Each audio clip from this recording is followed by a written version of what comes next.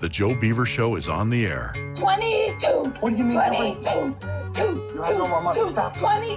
After all the uncertainties of the past 2 years, there's been an expectation and a hope for a more normal 22-23. But now the question is, USC and UCLA do. They're both Big Ten schools. Yeah. But where does that leave the rest of us? Who could possibly answer that question in this strange new era of analytics?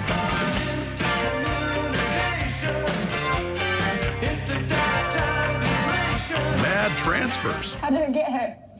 Well, it looks to me like you portaled it. A what?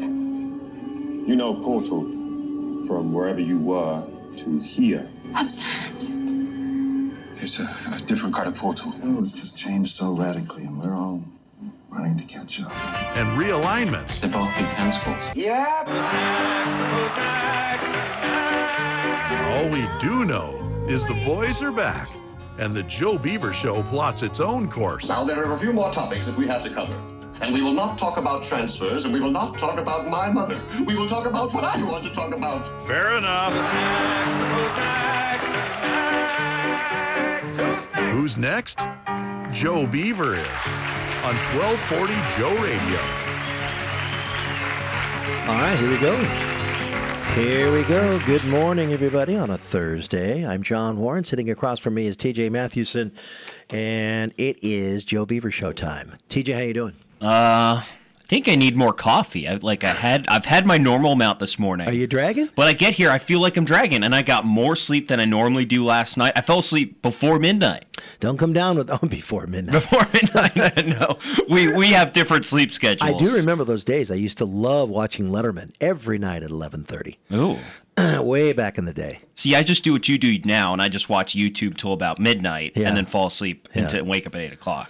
But I wake up at my normal time this morning, and I know they say sometimes when you wake up at the wrong time of your sleep cycle, you drag a little bit more during the day. You know, maybe that's what it is. Huh. I don't know, but I'm going to turn to my trusty cup of coffee here to drink up that caffeine to help it up. It was really I never knew about that until I took my psychology class at ASU, and I never heard that. No, yeah. So you have this sense, sleep cycle of I think it's 2 hours. I think your sleep cycle is about 2 hours long, and there's points where if you wake up where I believe you're in deep sleep, you wake up, you're sleep. You can't you don't have your bearings really because your mind is still stuck in deep sleep and it sort of drags on you. And there's this ideal window in your sleep cycle for when you wake up.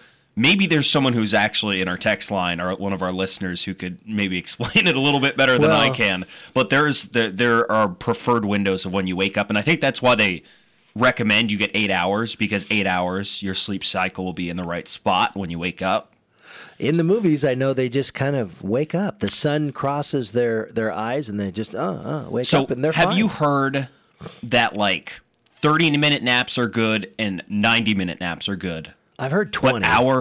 20 is good because it's probably in the same window as 30, right? Yeah. You would think in the cycle, but an hour-long nap is not, because once you reach an hour of being asleep, too deep. You're in deep sleep and you wake up and it screws up your whole day. But if you're in an hour 30 minutes, then you can wake up easier. Oh, an hour is no good, but an hour and a half is okay? Right, because it's a different part of your cycle. Oh, good to know. Right. So I won't stop myself knowing, I can do an hour and a half. So, I don't, so whenever I have to take a nap now, it's I don't take, hour naps. I've never had, a good hour nap, but I've had a good 90-minute nap, and I've had a good 30-minute nap. Yeah, I can do 30. 90's good, too, but I don't know. Have to look into that. Something to think about.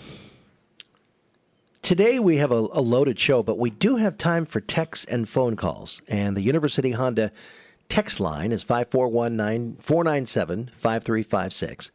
And the Downward Dog phone line is the same, 541-497-5356. But we have a loaded guest show, which means not for the whole show, but just 3 different guests. And coming up at 11:40, Lamar Hurd will join us from the Portland Trailblazers as they are on the road. Losing 113-106 yesterday at Minnesota, GP2 did not play, but it wasn't because of the core injury he took 5 months to rehab from. It was from a sprained ankle, a slight sprain anyway, and they just decided to hold him out. He had a pretty good line, 13 minutes. He was on a pitch count, if you will, for lack of a analogy to a different sport. In his first game. Yeah. But he still, and this is the one thing about GP too that I remember going back to when he was coming here at Oregon State for his 2 years, is that he gets numbers in virtually every category. He doesn't just get a whole lot of points and a whole lot of rebounds. He'll get a really good number, an above normal number, like 4 steals, 2 blocks as a guard. He'll get fouls too, but he will get numbers in virtually every category, and they're slightly more than you would normally see. So some players, 20 minutes, 10 points, maybe 5 rebounds. He'll get 15 points, 7 rebounds, 4 steals, 2 blocks, 3 offensive rebounds, and have an attempt or completion in every shooting category there is. I love GP2. We all do in Beaver Nation. So Lamar can speak to that. Drew Eubanks, and of course the Blazers as well. But I want to focus on the 2 former Oregon Staters. That's at 11:40 this morning. Heather Seeley-Roberts will join us at 12:05. We had her on the show back in 2018. I just forgot about it. And when Reynolds was trying to broker this deal, he gave me the phone number, and I plugged it into my phone, and her name popped up. Now, it was Heather Roberts, I think, back then. Although, no, it was Seeley-Roberts. I just had it on my phone as Heather Roberts. I'm trying to think back to remembering her way back in the beginning of her coaching career over 20 years ago. And so we'll chat about that. Her sons, Maroney and Malachi, are 6'6" and 6'8". I'm not sure which is the taller. And they are prominent on this Lincoln team that she's completely turned around. And they had a good Les Schwab Invitational. They weren't up there on the champion. They were on the winner's side because they won their first game beating Tigard. But then they lost to Bishop Gorman. And the brackets don't show the scores, so I didn't see what the scores were. And then came back off of that in a third game to beat Central Catholic. Mm-hmm. So we'll talk to Heather Seeley-Roberts about a number of things. One of the reasons why you'd get her on, and we did 5 years ago, she took the job at Yamhill Carleton, was the first ever boys basketball coach as a female, mm-hmm. and that broke that ground. And then when she got recruited by the PIL athletic director, not just Lincoln, she became the first PIL 6A level, mm-hmm. highest level, boys basketball coach 3 years ago, I believe. And actually in the pandemic year, when Oregon kind of shut down its competitive sports, mm-hmm. she and her family moved temporarily to Moab, Utah. Yeah. And she coached a boys team there to like a 22-3 record. And then they came back in the spring to here and continued to play. So her son's got essentially 2 seasons. Right. Which that works. That's a lot of basketball. That is a lot of basketball. And they're looking pretty good. I don't know. Let's see. Last year in the tournament, they won one, and then let's see, what did they do? They lost to Cleveland in the second round. That's what they did. So they won in the first round and lost in the second round. And she's had stops as a girls basketball coach at a number of places over the years, and really look forward to that conversation coming up. And then Sydney Wiese will join us at 12:30. We haven't heard from Sydney in a long time here on this show, and it's great. We've had her on since she graduated and finished playing at Oregon State, but we haven't heard from her in a long time, and the idea came up just yesterday when we were learning that she will do the analyst work on the Pac-12 network, sitting aside and shots for the women's game on Friday against Arizona and then in Tempe on Sunday. So looking forward to that conversation. It'll be interesting to hear from Sydney because this has been her first full year without playing basketball, at least professionally, because she was in Italy a year ago playing for... I am Italian, so this is really disappointing that I can't pronounce this correctly. I have some family members who could probably do it. I think it's Lucia. Lucia in Italy, she was there a year ago, averaged 15 points a game in 35 minutes, but she did not play in the WNBA this year. She was with the Washington Mystics last year. So it'd be interesting to see what she's up to now, coaching perhaps. I was trying to scour her social media for a hint, but I couldn't nail anything down. So we're going to have to see from Sydney, but she's back in the Phoenix area. And again, it's pretty easy to get to the 2 campuses if you're around Phoenix. It's about an hour and a half to Tucson. And right a stone's throw from Tempe as well. So that'll be good. Had that bus ride many times with Oregon State women's basketball. Still never been down there. Many times. I'll have to do it. You never been to Tucson? No. It's really no nice. reason. McHale Center is nice. Yeah, well, I'm sure it is. It's old, but very nice. And packs a lot of people. Yeah, 15,000, I think is what it is. More than that, maybe. Well, look it up. I don't know. Okay, there we go. I'm gonna guess 14.5. 14.5 for Arizona. Let's see. The McHale Center is. We're gonna look at this. God, this is not loading. This is annoying.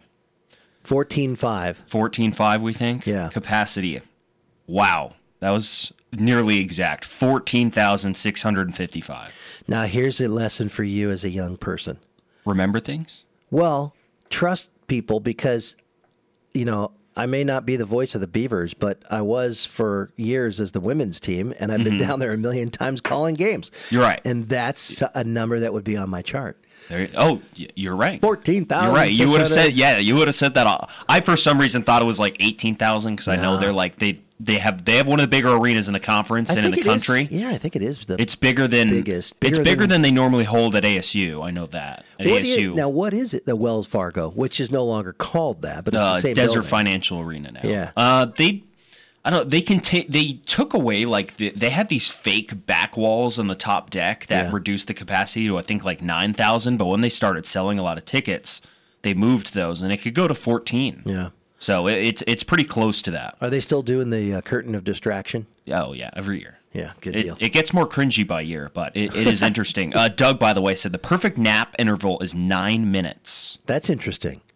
Feels like 8 hours to me. Just pull off to the side of the road. No need to ever drive drowsy when you can take a 9-minute nap. 9 minutes. Sometimes like those numbers, the experts say they work, like you were talking about.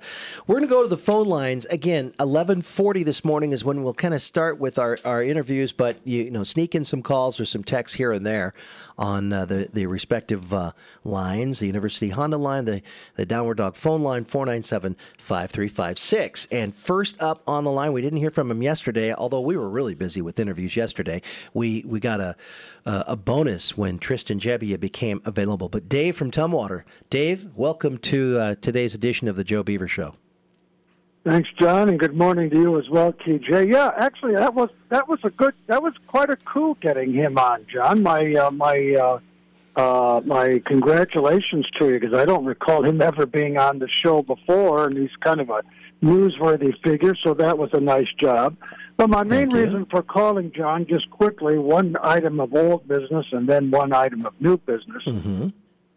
I want to take another run at what I called about on Tuesday morning, which apparently got me in trouble with some listeners out there about my lack of sensitivity about the injury that occurred during Monday Night Football. Although you will recall, John, and I hope you can verify this, that I even prefaced it then by saying, I know I'm tending into some sensitive ground here, and that the primary concern everyone should have had was about the athlete, and thank God it seems like his situation's improving. But let me try another run at the point I was trying to make.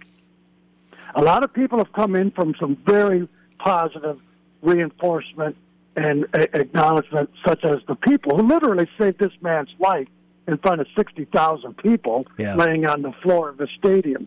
But what I thought was undeserved was the kudos that I heard going Joe Buck's and Aikman's way about their coverage. The point I was trying to make, John, was that all they really did was deferentially continue to go to break. And the point I was trying to make by way of contrast, and what great broadcast treatment that was. The reference I made in passing, and unfortunately we kind of got squeezed by the interview that was coming on shortly afterwards, it stands in contrast, for example, to Jim McKay, Munich, 1972, who was on the air continuously for 14 hours covering the story. That was only the point I was trying to make. Well, and then I was thinking too. I was thinking too of to add to that, Al Michaels in the '89 earthquake.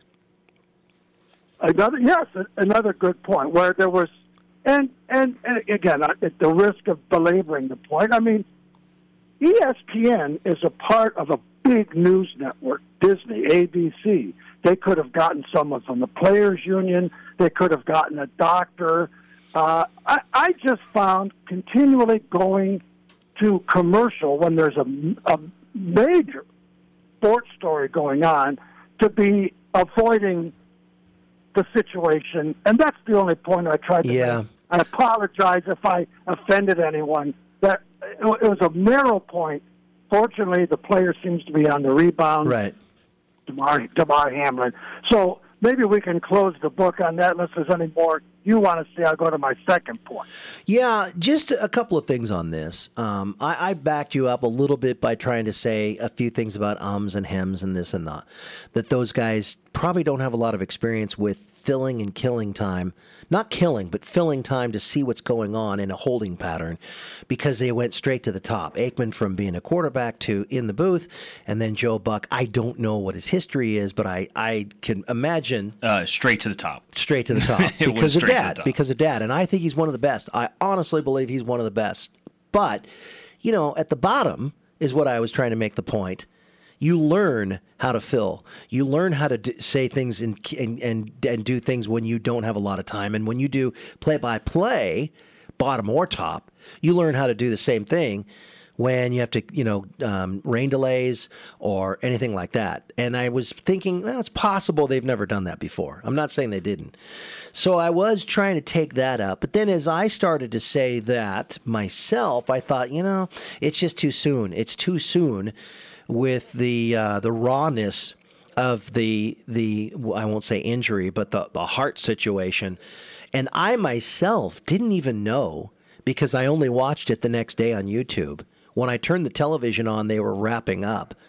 I myself didn't know how much the TV audience saw and how much was being seen because the YouTube video I saw cut off after he fell down. It didn't show anymore. But Mike told me, oh, no, they showed him scrambling, pumping, doing the CPR, all of that. So it was very dramatic. And that made more sense to me as to why they would clear it out, not continue the game, all of that. But that was just ignorance on my part, not an opinion until I found out. I'm like, oh, my gosh, okay, yeah, I get that. And I kind of knew that early on because they said that. But I never saw what everybody else saw. That's why the players were so upset because they were surrounding it so that no one else could see what was happening. But their comrade was on the ground literally being brought back to life. Well, I was watching that whole time, John, and for me to be further argumentative by disputing what Mike said. Yeah. But I don't remember. I thought the network in this case was showing proper discretion by not showing that. I mean, I was watching the whole time until 7:30 our time that night. I never remember seeing any doctor actually physically working on a patient out on the field. So I don't know. Okay. Maybe Mike saw some other feed, or maybe because I was texting. I mean, I had people who are not sports fans texting me talking about what a historic moment this was for big-time sports in the country, which it was. And that's what kind of got me on the whole riff that got me into trouble with at least one listener. So maybe we can just kind of drop it at that and move on to my other point of inquiry, and that is what you guys are hearing about the release of the last football season just ended. We haven't even started. We got much of basketball, and baseball hasn't even started. But this is just emblematic of where I think Beaver Nation is now, guys. The release of the 2023 football schedule. Are you guys hearing anything about the timing of that? I've got some further thoughts, but let me just stop there with that question. No, I haven't heard anything from OSU. It'll be in the spring. Outside of, we know what the non-conference schedule is, and it's the league that, as you know, will release the schedule. And the only way to answer that question, and I don't know the answer because I haven't paid attention over the years, because I don't care, actually. I just get too busy. All I care about is the non-conference. And I that goes back to being a kid, I couldn't wait for the pocket schedule to come out because we know who we're playing in the conference. That's where I want to go. We know who we're playing in the conference, but I don't care. I want to know, is Tennessee coming to town? Are we going to Iowa? Stuff like that. And that goes back to my childhood. Yeah, I mean, all the matchups are already set. You can go look. But I will say, and not to take away anything, Dave, from the curiosity of figuring out, okay, how many buys do you get? How often are you playing consecutive games at home at Reser Stadium? I get that. I totally get it. But I'm not one like recruiting. I don't care until they get here. Well, what I'm curious, I mean, TG, I heard TJ say it'll be out in the spring, but TJ, I checked last year. That is to say, at the end of the 21 season, the 22 schedule is out in December, and it's not. There are more important things in the world. Case in point, what happened Monday night in Cincinnati. Right. But I guess I just find my own enthusiasm level for football kind of staying high because of the prom. And what I talked about when I called in earlier the week, the new stadium, a team that's ascendant. Maybe the high-powered recruit at quarterback, I'll just play just to give you guys something to chew on. Mm-hmm.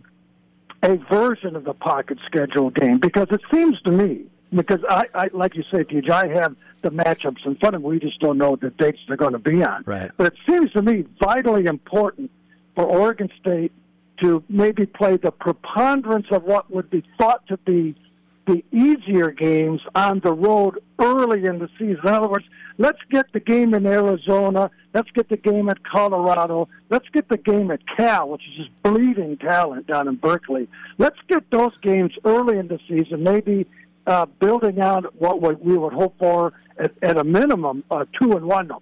I think at this point the minimum in the preseason non-conference should be 3-0, and it's been a long time since we could proceed that confidently. But if we get those, if the schedule is front loaded with a lot of the away games early, I think that would enhance the long-term prospects for the season, because we want UCLA in Corvallis in November.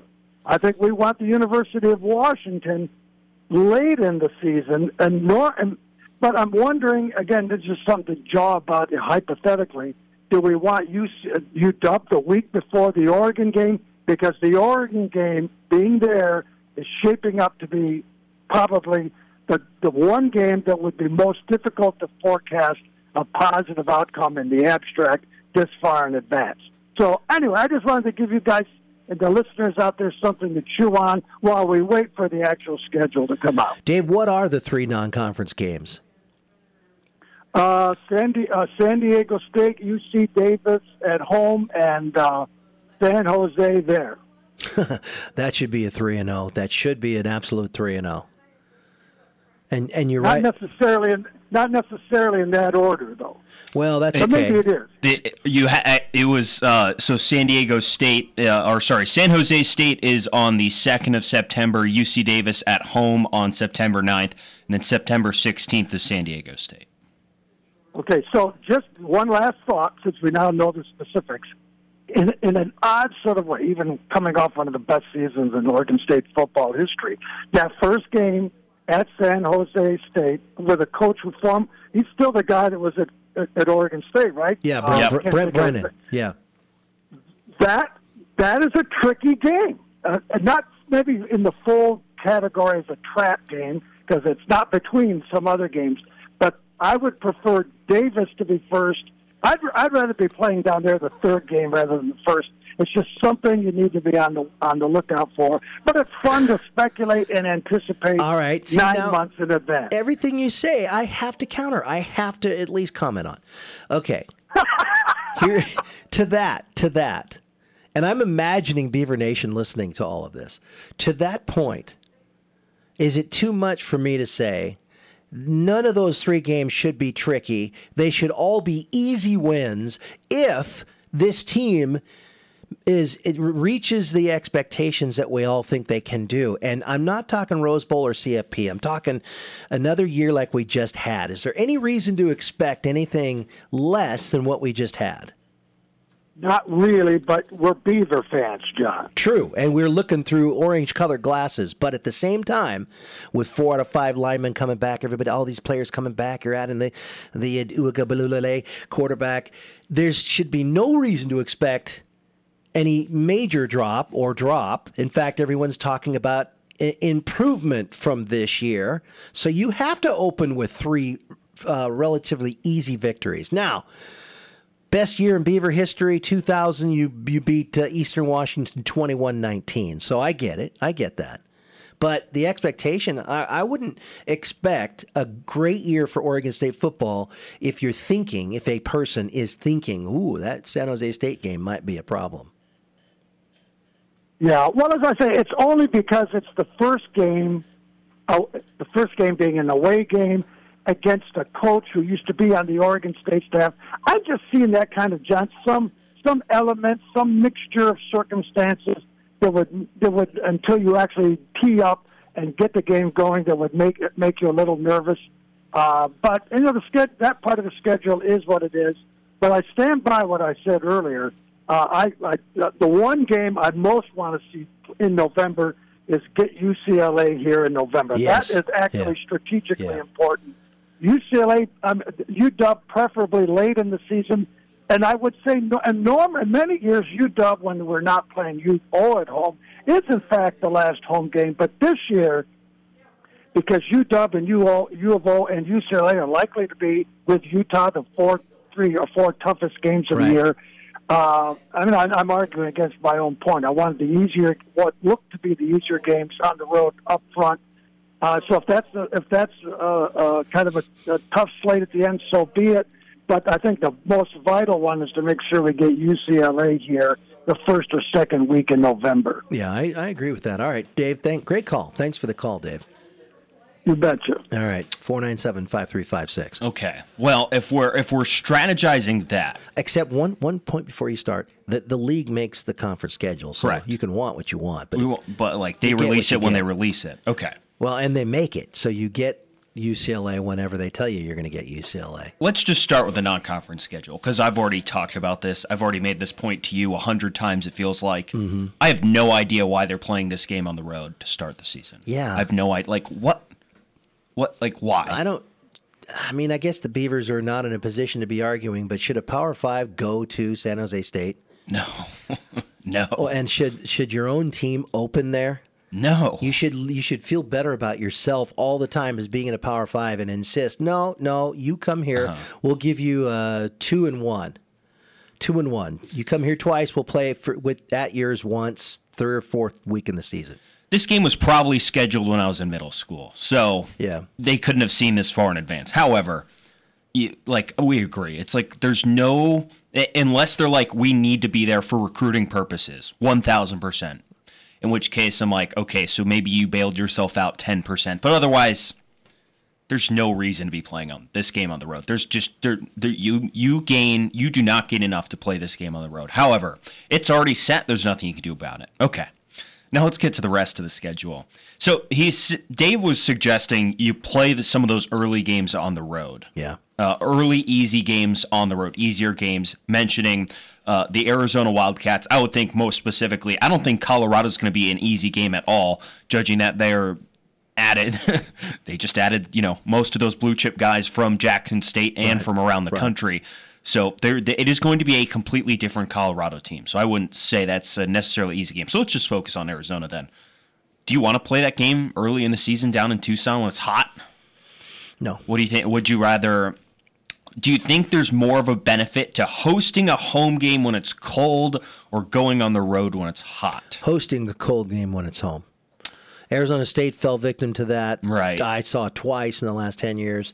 So we'll say UCLA in November is the most important. Most important scheduling aspect. If there's anything you can request, it's that the Pac-12 to put UCLA on the road in November up here. Except I'm not as afraid of them as others might be. I just am not. Even if Dante, whatever his name is their quarterback. Yeah, Dante Moore. But I'm not as afraid of them as I would be like a Utah. It is the one school that's not a cold weather school that you host. Right. Stanford, gets cold there on the peninsula. Utah, cold weather. Washington, cold weather. So you take the one sunny school there. It's like, Sure. okay, we would want them. That's the one where we're going to have a distinct advantage in this game. I think Oregon State does have advantage when it's late in the season and really cold. Correct. Just saying, these other schools also play in cold environments. Yeah, but so they're a little more used to it. To your point, Yeah. the warm weather schools. Correct. Now, they fared very well on a beautiful night against USC this year. Didn't come up with the win. Looking at the end, the way USC ended, you're thinking, man, we really should have won that game. Exactly. But at the same time, it's USC, all that. And Caleb Williams, I mean, come on. The guy is amazing. But, okay, so keep going. Well, I'm not going to be too shocked if the Pac-12 puts UCLA in the opener for the Pac-12 schedule like they did with USC this year. As Dave pointed out, USC never tends to come here when it's cold. Yeah, and to further his point, was it just USC he did or all the warm weather schools, and how few times they come to Reser Stadium when it's cold? I think UCLA falls under that. I know ASU and Arizona come up here when it's cold, but they're not as big brands to the conference. Right. So that'll be interesting to see. Anyway, so Arizona, I mean, you think about that. It's like, well, do you want to play when it's super hot down there? Now, if it's only like 95 degrees, I think you can manage that. And if it gets hot, but that shouldn't still be a problem. At Cal, at Colorado, no problem. That's not really like that much of a problem. I'm still I would raise an eyebrow at Colorado. I still think they're pretty good. Not pretty good, but they will be significally better than what they were. That one we'll just have to wait and see. Yeah, that'll be a wait and see. I mean, at Wazoo, that's a game too. I don't know when the best time to play at Martin Stadium. I don't know if I'd want to go play there during the winter though. That would be a little trickier. I feel like I'd rather have a day game there in slightly warmer weather against Washington State. So, yeah, we tend to get that. We tend to go up there early when it's a road trip to Pullman. We could do a pocket schedule of these projected. I still think we should have these. By the way, I said 10 wins when we played pocket schedule game and was. Did you? I can't remember what I said. Did I say 8 on the text line? Did I say 8? As being crazy. I think I said 8 or 9. Yeah. I was probably one off. One person said I was crazy, and I agreed with him. But then yes, I was feeling happy and just said, nope, gonna win. I don't know that we won the games that I said we would win, but I could see 10 wins. Yeah, I just still can't get over this non-conference schedule. I can't do it. I'm hung up on it. I don't disagree with you. You have to have and say no, we don't do that at a Group of 5 school. Yeah. There's been a few, but certainly not to start the year. Right. Is Washington State a couple of years ago? Is Washington ever going to go do that? Oh, somebody could pull up games where they did. I don't know. I really don't know, but I don't think you'd really want to. No. We need to break. When we come back, Lamar Hurd will join us, and we'll just get Lamar's thoughts on 2 Beavers that are on the Blazers, GP2 and Drew Eubanks.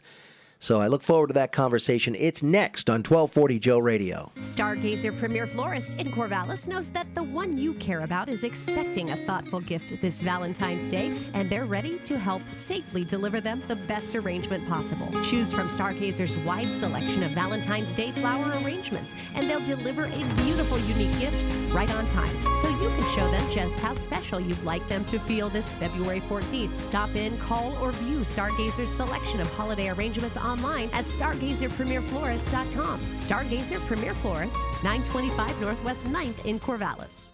If you've been putting off that home remodeling project, this is the year to get it done. For nearly 35 years, people in the Mid-Valley have been going to Corvallis Floor Covering. Stop by and browse through their large showroom. They've got a huge variety of carpet, countertops, window coverings, and wood and luxury vinyl flooring from all the popular brands. So Happy New Year from Corvallis Floor Covering at the corner of 2nd and Van Buren in downtown, or CorvallisFloorCovering.com. Shop local. Shop Corvallis Floor Covering.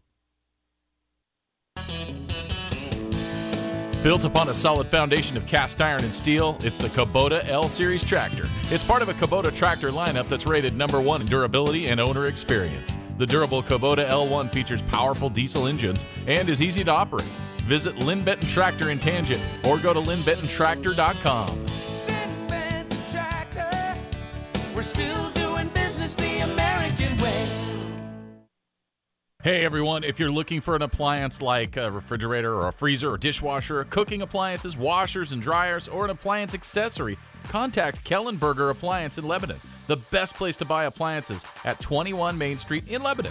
They offer install and delivery on the product they sell like Whirlpool, Frigidaire, Maytag, Speed Queen. They even offer service on most major brands. Kellenberger Appliance at 21 Main Street in Lebanon and on the web at kellenbergers.com. What's your power like today? Are you driving a powerful vehicle, or are you just getting there?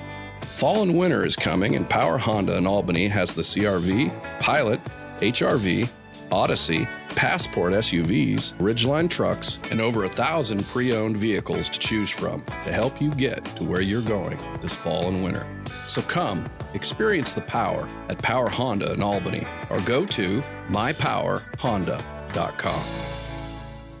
Weddings, anniversaries, holiday parties, corporate events, large or small, make them spectacular with Forks and Corks Catering. From delicious bites to signature cocktails, they'll ensure an experience that is a delight for you and your guests. With their fresh cuisine, artful presentation, and polished service, Forks and Corks always creates a spectacular symphony of sensory delight. View their menu and list of venues online. Forks and Corks Catering, events designed to delight. Catering to the Willamette Valley since 2011. All right, continuing here on the Joe Beaver Show, we occasionally will dip into Blazers basketball. We carry the Blazers on 1340 Clue AM. And, of course, there's Beaver connections. And whenever we get Lamar Hurd on the show, of course, Lamar is a former Beaver from back in the mid-2000s and has gone on to do great things because of our conversation in a hotel room in Cookeville, Tennessee, when you were my pregame guest. And I'm like, just come to my room. And we did the thing. And you're like, I might want to do this one day. And I'm like, okay, cool. Well, watch me. Or don't watch me. We ended up getting killed that night. Do you remember that game? I vaguely do. Vaguely. But you probably remember it a lot better than I did. I tried to maybe forget about it. Yeah. But I do remember talking to you, though. Yeah. It's definitely one of the more memorable moments in my life. Good stuff. Always good to have you on the show. By the way, TJ's filling in for Mike, so say hi to TJ. Hey, what's up, TJ? How we doing, Lamar? TJ's a young kid who's starting out in the business and will far surpass yours truly and go on to great things. What year is this now for you, working with the Blazers? 7. 7? I remember we had you when you were just starting. I can't believe it. I know. That's how time is working these days. Wow. How do you feel now? Long. How do you feel now versus back then? A lot different for various reasons, more than we probably have time to go over here. But for me, I like being able to connect with people no matter what I'm doing. Uh-huh. And my first year or so with the team, I was the new guy, one of the 2 new guys. Yeah. Didn't really know people when I would walk into the stadium. I didn't know our other employees. I didn't know the other teammates within the Trailblazers organization. Yeah. And so I just wasn't able to connect the way that I preferred to. And now it's an entirely different experience. Whenever I go to work and able to cross paths with people, I know their names, a lot of them. Yeah. I know their stories. I know who they are, so I'm able to engage with them in ways that I just wasn't able to my first year or so. And similar thing with some of the fan base, throughout my 7 years, I've been able to meet a lot of the fans in different areas, not just inside the arena, but doing some community work with some people, just being at a gym, working out and seeing some people and striking up conversations. So it has more of a personal feeling and dynamic to it now, which is what I've always preferred and hoped that, to get to that place. So that's been fun, that I've been able to connect with people at a deeper level. In that first year, though, what about road trips? Because when you're on a plane together, and especially in the NBA, it's your own plane, and you're hanging out in airports and things like that. Did you get a chance to at least know the team through that particular way? Yeah, I did. I wouldn't say that was like a separator, because we've had such a good group of players and staff members throughout the time that I haven't had to necessarily rely on that time in order to get to know people. Mm-hmm. There's times before games. Let me kind of back up here a little bit. We just had a celebration evening for Damian Lillard for becoming the franchise leader in scoring. And we had a ceremony for him in which I tried to point out a couple of things about him that like really separates him and makes him unique. And one of the things is his availability he always gives. So for me, even in year one, there's times right before a game, right before tip-off, or right before some other important event, that he would make himself available to talk to me or talk to other Trailblazer employees. And then other players would follow suit and do the same thing. Yeah. And so I never felt like I had to rely on being on a road trip or being on a plane or being somewhere kind of tucked away in order to get some of those moments, because they were fortunately provided outside of that. But to the point of your question, John, yeah, those times being out and about when, you know, you're on the plane and all you have is your group, and, you know, I got Kevin Clyburn sitting right next to me or in the seat in front of me, yeah, there are conversations that get struck up and just things that happen in natural flow that you would expect with that type of proximity. And the last thing on this, I want to move on to talk about Drew and GP2. You were a very, very good Power 5 basketball player. Maybe not NBA, but very good. When you were 7 years younger, this is kind of a multifaceted question. Did you ever want to pick up the ball and shoot around with the guys? Did they give you respect for knowing, you played in the Pac-12? Or did some of them just kind of big time you and not even act like you were anybody? No, I didn't go through the big time thing, fortunately, so that was good. One thing I think that helped contribute to that is I don't try to act like I'm big time. I don't try to act like I know more than I know. I'm not out there trying to be an NBA player. So I don't call games that way, as though saying, well, here's what I would have done if this was me in this situation, because it's not me in that situation. Right. And it's not going to be me in that situation. And more so, it's always about the players on the floor. And everything I do, I try to make it about them and telling their stories and telling you their options and what they're thinking. You know, that's, to me, that's responsibility and opportunity that I have in my job. And I never had an urge to get out there and try to run with them and do anything like that. I was able to come to peace with retiring from the game a long time ago.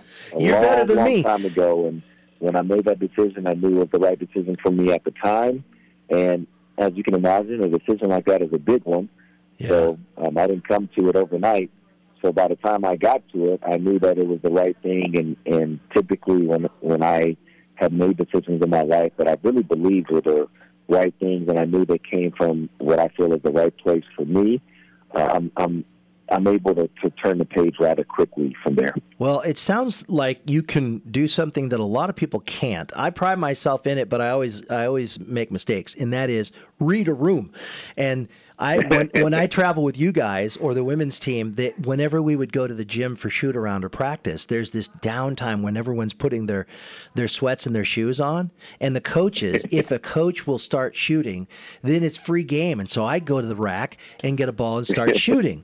And, you know, here I am, this, you know, pudgy old guy, let's say. And one time we were shooting around, and I was with the men's team. And I used to, Lamar, I'm telling you, I would swear I was going to be in the NBA. I played 2 hours a day, went to Ralph Miller basketball camp, learned how to keep my elbow in, follow through on the wrist, all of that, and really became a very good shooter. This was years ago. Yeah. And I was just out messing around and shooting free throws and had all the form and doing what I used to do as a 15-year-old. And I never made any varsity team or anything. I just loved the game. And some of the guys were like, man, you got good form. You got good form, because I was, you know, ripping them and hitting it with all the form. And I wasn't looking for that. I just wanted to shoot around. But I got to imagine that you would be out sometime during a practice where no one's looking and you got a ball and they're going, all right, Lamar, you can still play. No. If I really want to get into a gym and go take some shots, I'll find some personal time to go and do that. But there's no need, man. No need. I'm all good on my end. Yeah, I got it. All right. There's a couple of players that I want to talk to you about because of the Beaver connection, and we just keep rooting for him here like crazy. And let's start with Drew Eubanks. He filled in last year on multiple 10-day contracts. In fact, consecutive ones, as you know, until the season ended. I'm thinking the whole time, man, why not just sign him? Now, I don't understand any of the contracts, the timing, all of that. I don't know anything about that, so I'm sure there was reasons for it. But I was glad to see they brought him back. And he's a guy that seems like he makes the most of his numbers, Lamar. Would you agree? And then what do you think they think about him this deep into the season? Because he's had some pretty spectacular games. And then with Yusuf back and getting all his numbers, Drew, again, becomes 6th, 7th man with maybe 10 to 15 minutes a night. But he makes the most of them. What do you think about Drew's game and what you think they think? Drew has been exceptional, and I know they all love him. And I just had this conversation with Drew last week. We were talking about how when he first came into the league, and he was with San Antonio, and I was just starting with the Blazers. I was in, I think, maybe my second year with the team. And I remember I would see Drew sometimes after a game in which he likely didn't even play, and he was just trying to find his way. He was just trying to hang on and hopefully crack into a rotation at some point. And he has gone from that to now a guy that I think over half of the league, at least over half of the league, would want on their team. Because he plays so hard and he's effective. He's not just like this bruiser that's, looking to run and jump and rebound and set screens. He is so efficient with his shooting. He's been one of the top field goal percentage guys in the league going back to last year when the team kept signing him. And it's not like all of his shots are just dunks. He's shooting jump hooks, whether it's off a drop step or it's a running hook. He's shooting some mid-range, like 10-footers facing the basket, like this little shot put he goes to. He's just been so effective. It's been very fun to watch because I, like you, was there when Drew first started his career at Oregon State, and I didn't know that he would turn into an NBA player, not because I didn't think it wasn't necessarily possible. Number one, I didn't know if he might go back to baseball. I didn't know, which way his whole career would take him. And he's developed so well in so many facets of the game. His teammates love him. Yeah, he's gone from just being this energy dude to being a solid backup NBA center. It's been a lot of fun to watch. Yeah, in fact, you get the feeling, too, don't you, that even though he had some good years with San Antonio, that you weren't sure if he got cut, you wouldn't be surprised. But now he's a guy that I think could be a solid, several-year career without having to look over his shoulder. Totally, and that's the point of what I'm saying is exactly how you just put it. Like at San Antonio, it's not like he was bad or something, but he wasn't what he is now, where he has garnered respect around the league. Like, people know his name. He has done a great job for himself, and I felt like he did that even last year. I was hoping the team would re-sign him, but I didn't know how that was going to go. But I did feel like, hey, even if the team doesn't re-sign him, somebody's going to pick him up. And all he's done is fortify that stance throughout his play so far this season. So GP2 comes back on Monday after essentially five and a half months of rehabbing the core muscle injury that Damian suffered from. And it was weird, too, because we heard, a couple of weeks when the season started a couple of months ago, and that just kept getting stretched out. It must be like a hammy or something, hamstring, because where you think you're okay, but you're not, and they just taken the extra caution. And then he sprains his ankle on Monday and didn't play last night and probably will on this road trip if it's just a soft sprain. But what do you think about GP2 and the time off that he had? Was he able to get any work done, or did he come in straight off the injury to Monday's game? No, he was able to get some work done. There was a ramp-up process where even before games, when Kevin and I are out preparing to get situated for our pregame show, which airs 30 minutes before tip-off, GP would be kind of at the tail end of a workout that he would do. So for a few weeks, we got a chance to see him working out, and he was moving pretty well. and got better and better to the point of where he got to the point of where he wanted to play. But I feel for him because he's wanted to get out there from day one. It's not like he wants to just hang out and not participate. There's just such a new element to his career right now. Number one, kind of like I was just talking about with Drew, GP2 has gone from almost a year ago totally out of basketball. Mm-hmm. So being like you and I, John, guys who would sit on the side of a team practicing and maybe get some shots up afterwards. Yeah. Like that would have been his story about a year and a half ago, to now being a known figure around the entire league, a sought-after commodity in the offseason. And so this is the first time in his career where there's a fan base that was waiting on him. He hasn't experienced that. And so Portland fans, they understand how good and helpful and impactful he is. So they've been vocal in on social media and wherever, letting them know, like, hey, we want to see you out there on the floor. And I think he's handled it pretty well. You never know what somebody's, inner thoughts are. Yeah. But I hope that he's going to be able to handle this well now, where he plays one game, then he's out of the lineup again right away because of an injury. So hopefully he'll be in a good spot mentally when he does come back from the ankle. But it was clear and evident how helpful he could be in a few minutes of the game against Detroit, the game that he did play. Isn't it amazing? He gets numbers in virtually every category. They won't necessarily be double figures, but he will get numbers in all the categories, not just points or rebounds. Correct. And we saw that from the time at Oregon State. Yeah. He impacts the game in so many ways, and his IQ and feel for just making things happen is unbelievable. It's not something everybody else has. I have a million more questions, but you already have given us a great amount of your time. I know you're crunched for time on your schedule on the road. Lamar, thank you so much for hanging out with us and talking some basketball, Blazers, and a couple of Beavers, and yourself as a former Beaver on the TV. It's been great watching you. Thanks for taking time out for us today.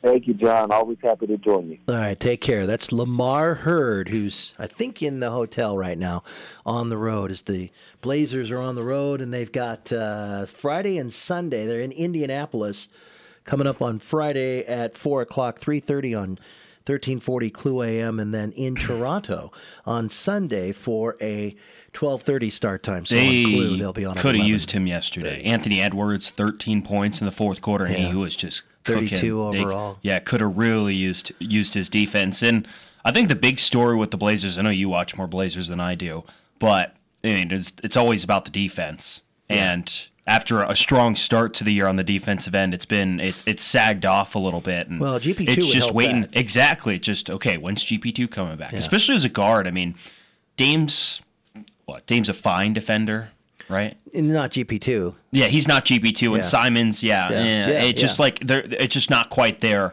on the defensive end of the backcourt. Thing about GP2, and to piggyback on Lamar, is that he really busted on the scene with the Warriors in the playoffs before Brooks took him down. Right, and he was just exploding. And Popovich, and a little bit in Toronto, but certainly with the Blazers, he became known. No, I'm thinking of Eubanks. Sorry. Mm-hmm. Steve Kerr, and then others in the NBA before he got to Portland. Right. He's gained that reputation of being able to guard anybody. Like even Barkley was saying it on the show that GP2 can guard your center or your point guard. Right, and it's if you think about it, the Warriors last year, built. Obviously, the Blazers aren't as successful as the Warriors were last year, this year. But if you think of their guard play, it's just they're not quite as good on the defensive end, and that's what it made. That's why it makes GP2 so important, because you have a Steph Curry who's been lamented most of his career for not being a great defender because he's not the athlete to be a great defender, and that's why having GP2 off the bench is that much more important. It's similar with Dame too. Dame's just especially when you're a guard, you can only guard so much. You really can, because these guys are so skilled and so tall and can shoot from pretty much anywhere on the floor. It just makes it, when you're like 6'3" and under, like nearly impossible to guard. Absolutely. All right, that'll wrap up hour number one. Heather Seeley-Roberts will join us coming up at 12:05. We'll talk about the Les Schwab Invitational and being the first female coach at the 6A level in the state of Oregon. 4A level a couple years at Yamhill Carleton. And so it's old news, but it's still unique news that we'll at least talk about a little bit outside of talking about her sons and the Lincoln team and what they expect to do this year after getting to the playoffs last year, where prior to that they were awful. So that'll be a fun conversation. And then Sydney Wiese coming up at 12:30. That'll do it for this hour. Roll tape, please. Here's the microphone. Is this thing on? This is KEJO Corvallis. Everybody hear me? We're on in 5. And QID. 1240 Joe Radio. I'm Jim Chesko with your money now. Good news for gamers. Sony says shortages of PlayStation 5 consoles are finally ending. In doing a presentation at CES in Las Vegas today, Sony Interactive CEO Jim Ryan said the company's console hardware supply situation has improved over the last month or so, and that December was the best sales month ever for the PS5. He said going forward, consumers should be able to find those $500 consoles pretty regularly on store shelves. Roku is introducing its own line of televisions as the streaming company looks to showcase what can be done with its technology. The company will be rolling out its new TVs in the spring. They're the first to be both made and designed by Roku, which the company says is meant to enhance affordability and the streaming experience. Prices for the new consumer TVs will range from $119 to $1,000. U.S. stocks are in the red today. The Dow Jones Industrial is down 212 points. The S&P 500 lower by 25. The NASDAQ has dipped 85. That's your money now. My brother-in-law died suddenly, and now my sister and her kids have to sell their home. That's why I told my husband we could not put off getting life insurance any longer. An agent offered us a 10-year, $500,000 policy for nearly $50 a month. Then we called SelectQuote. SelectQuote found us identical coverage for only $19 a month, a savings of $369 a year. Whether you need a $500,000 policy or a $5 million policy, SelectQuote could save you more than 50% on term life insurance. For your free quote, call SelectQuote at 1-800-683-7713. That's 1-800-683-7733. Or go to SelectQuote.com. 1-800-683-7733. That's 1-800-683-7733. SelectQuote. We shop. You save. Full details on example policies at SelectQuote. Unified Insurance Group is your local independent insurance agency in Corvallis. They represent numerous insurance companies and specialize in auto, home, and business insurance. See Mike Eves, Taylor Starr, and Tom Worth. They'll help find an insurance plan that works best for you. If you're looking for auto, home, or business insurance, see the Unified Insurance Group, 320 Southwest 3rd Street in downtown Corvallis. They're your hometown team, always putting you first. Have you seen Highland Bowl's expanded Strike Zone Lounge? Stop by for a burger, pizza, a hot or a cold sandwich, or a salad. There's appetizers and snacks too, and the prices are so low on beer and spirits, it's like happy hour all day. Enjoy your favorite Oregon lottery games too. Highland Bowl. It isn't just for bowlers anymore. Stop by and check out the expanded Strike Zone Lounge at Highland Bowl on 9th Street in Corvallis. We set them up, you knock them down. Island Bowl. Ah, the RV life. Carefree living at its best. Find everything you need for worry-free RV living at Lassen RV Parts and Service. At Lassen RV, you can talk to experts who will see to it that you have the right solution for your RV. We carry everything right down to the special RV-approved 2-ply toilet paper. Lassen RV and Lassen RV Parts and Service, where friends send their friends. Just east of I-5 on Highway 20 in Albany and at lassenrv.com. I'm Dennis Silvers, a golf guru, here with another Golf Minute to help you stop hooking the ball. If you're a player having trouble hitting big hooks, it's because at impact your club face points to the left of both your target and swing path. Here's a swing thought that will help fix the problem. Imagine you're making a karate chop at a board with the side or heel of your left hand on the downswing. By leading with the side of your left hand, you delay the rotation of your forearms just enough to prevent the toe of the club from passing the heel of the club too early, thus you can't turn the face over. Think of it this way. The back of your left hand mirrors the position of your club face at impact, so if you can keep your knuckles pointed just right of your target, your club face will mirror that, helping to prevent you from curving it left. So remember, use this karate chop swing thought, and you'll become a real black belt on the golf course. For the Golf Minute, I'm Dennis Silvers. At Staples, you can count on every project being print perfect, guaranteed. I need presentations and brochures printed, and they have to be perfect. Your bounded presentations, brochures with the finest folds, and more will be done right every time. That's our Print Big promise. Now at Staples, get $10 off your document printing and marketing materials order of $50 or more, plus 20% back via store bonus. Try Staples and see the difference. Ends 2/11. Rewards members only. Bonus must be redeemed in store. See staples.com/stores/printbig for details. By now, you know that sound. It's the sound of the Home Depot. But what about that sound? You're listening to a set of GE appliances, complete with all you need to keep food fresh, dishes clean, and everything else stress-free. Making this the sound of savings on top brand appliances. The Home Depot. How doers get more done. Get up to 25% off select GE appliances right now. Offer valid January 5th through January 25th, 2023. U.S. only. See store or online for details.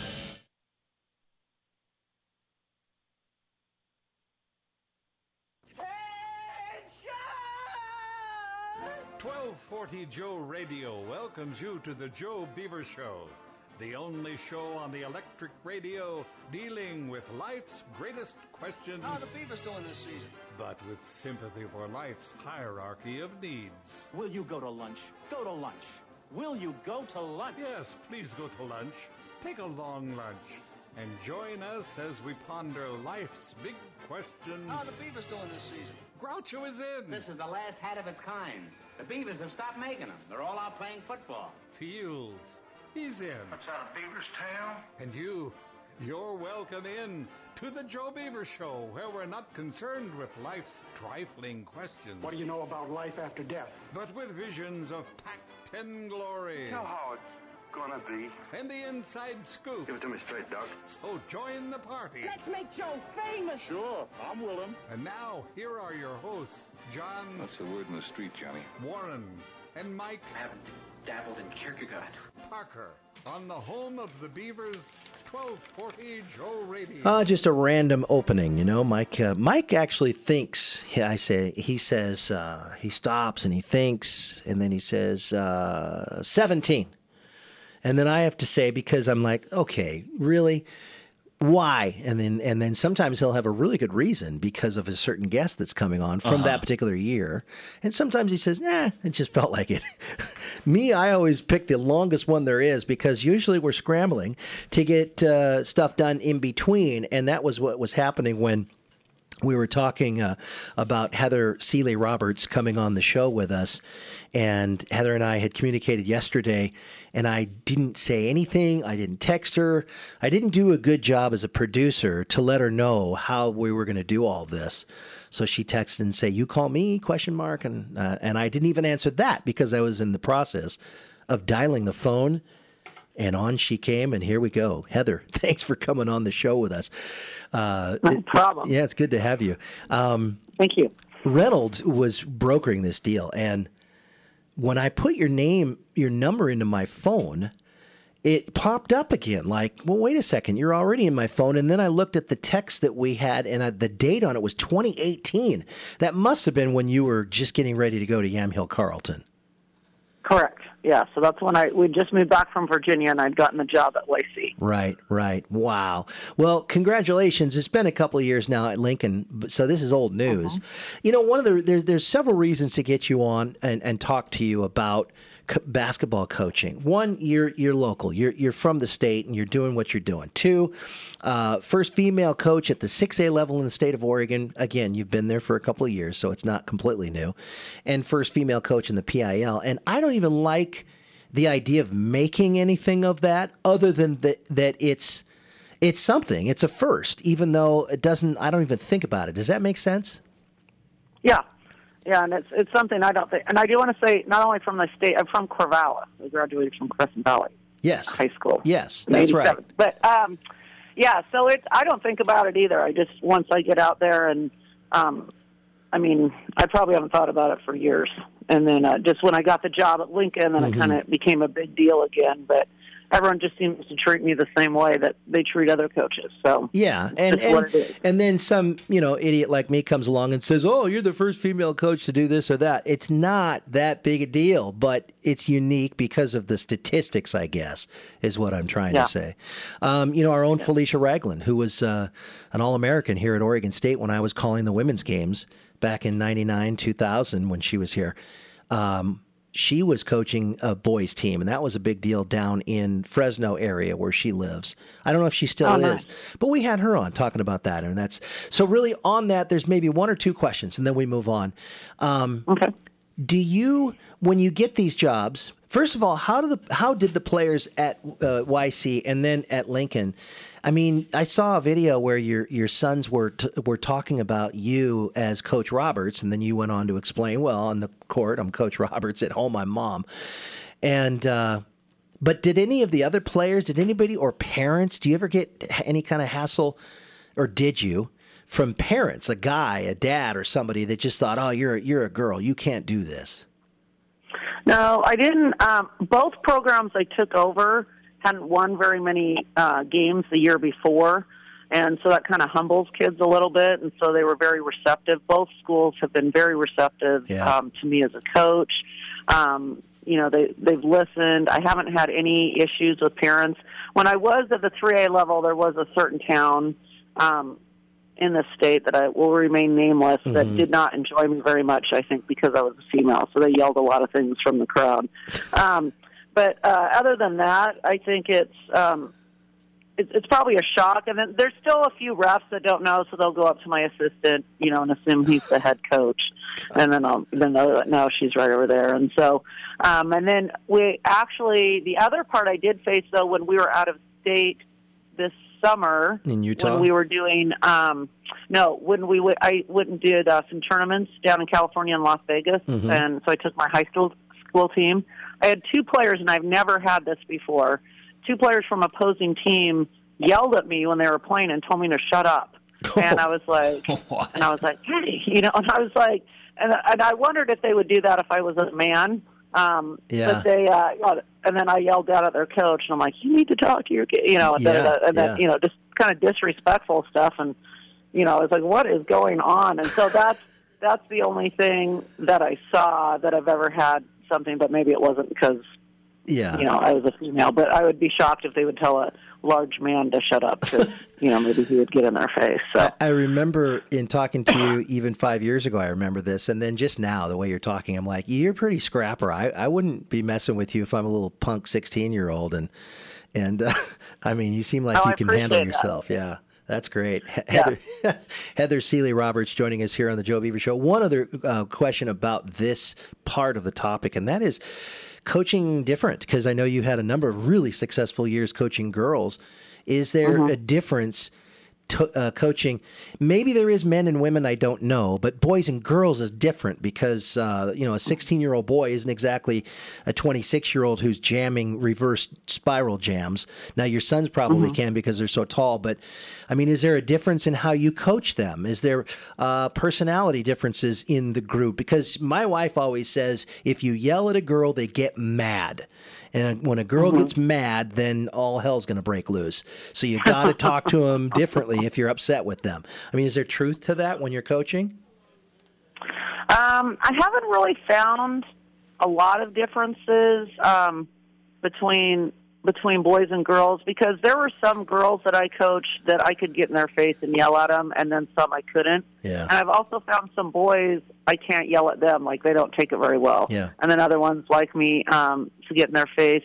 I would say, boys, the biggest thing I find the difference between boys and girls, so if you walk into a gym and this is from my experiences, a lot of times the girls are on the side and they're visiting and chatting with their friends and sometimes on their phone. And I'm like, hey, girls, you need to get up and shoot. And they're very good, once you tell them to. Yeah. Boys come in, and if there's a ball around, they're picking the ball up. Yeah. Now, they're not necessarily doing what you want them to do with it. They're jacking up half-court shots. And I always call it, look at me, Coach, look at me. If I make this, give me $10 and blah, blah, blah.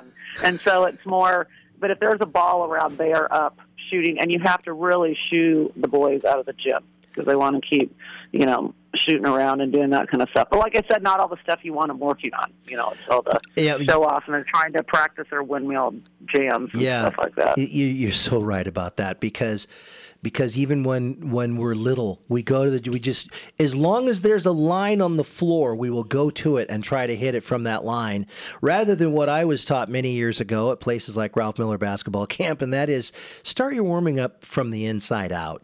Shoot with one hand off the backboard, just standing there, and then take a couple steps back, and so on and so forth. But no, if there's a rack of balls, you're going straight for the 3-point line, and you got to rein that in. So, yeah, that's. And yesterday, even at practice, I turned around, and all of a sudden, found a football. I'm like, what are you doing? They're throwing this football all over, and I'm like, put the football down, jeez. And so you just have to get calm down. And then, but they overall, I find they're pretty similar. Kids have changed. I would say in general. I mean, because I've been coaching now 30 years. Yeah. I would say kids have changed more. Kids have changed over the past 30 years instead of necessarily boy, girl. But I haven't found as many differences as I thought there would be. Yeah, that's cool. Coaching. That's cool. Heather Seeley-Roberts joining us here on the Joe Beaver Show. Heather, this is TJ here with John. I read that you when you just started coaching, you talked to your high school coach a lot. I think it was multiple times a week. And if I remember right, he also was trying to break down the difference of coaching boys and girls. Was am I right with that? Yeah, so it's Craig Ellingson and his longtime coach at Crescent Valley. Yep. And so I didn't realize that at the time that he treated, I just grew up playing for him, and so he just treated us like athletes. And it wasn't until I went to my first teaching and coaching job at a different school, and then I watched and I was their freshman coach, and I watched how he treated the girls at that school, and I thought he treated them really soft in differences. And I go, why aren't you, you need to run these kids, or why aren't you hard on them? He goes, oh, well, they're girls. They don't need to do as hard. And I was like, what is that? And so that's when I realized how fortunate I was to have someone like Craig that treated us like athletes. And so I think that's always been part of my philosophy, which probably goes back to why I haven't really had a big issue going back and forth between boys and girls, because I always just treated them like athletes. Now, and people that I'm going to push hard, because that's my job, is to push you hard. Can you have design plays for the boys that you can't have for the girls because they are bigger, faster, stronger?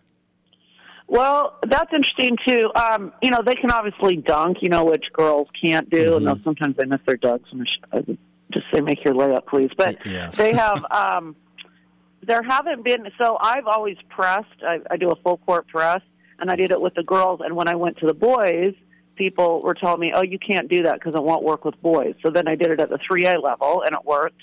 And then when I went to 6A, they go, oh, are you still going to press? That's not going to work when you have these really good guards. But we've still done it. And so there haven't really been a lot of the coaching philosophies that I've had have really been the same. I will say boys are, they're obviously stronger, and I would say they're more physical. I would say also another difference is they call the games different. Like, I think against the boys, they let a lot more go than they do against the girls. And when I was coaching girls, I'd always be like, you need to let them play. You need to let them play. Yeah. But now that they're hammering the kids out here, then I'm like, tighten it up. But anyways, I think they call it different.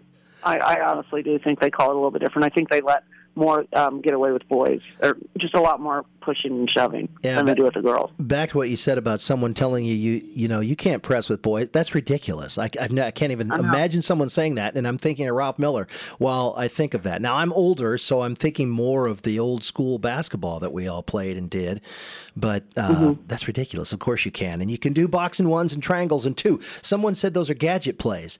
Would you do defenses like that, or do you consider those gadgets? I don't consider them gadgets. I don't do those a lot. We spend so much time on our press. Yeah. I hardly even, basically we just run man. So this year we're actually doing a little bit of zone. So that's outside the box for me. But we do a number of different presses. So I've got all kinds of different things that I do. But we like to keep the game full court. And I think they probably said that because the guards we were playing were so much faster playing against. But I'm like, well, we should be so much, we're faster too. And it's just kind of a mentality. But yeah, I think there's lots of ways to play basketball.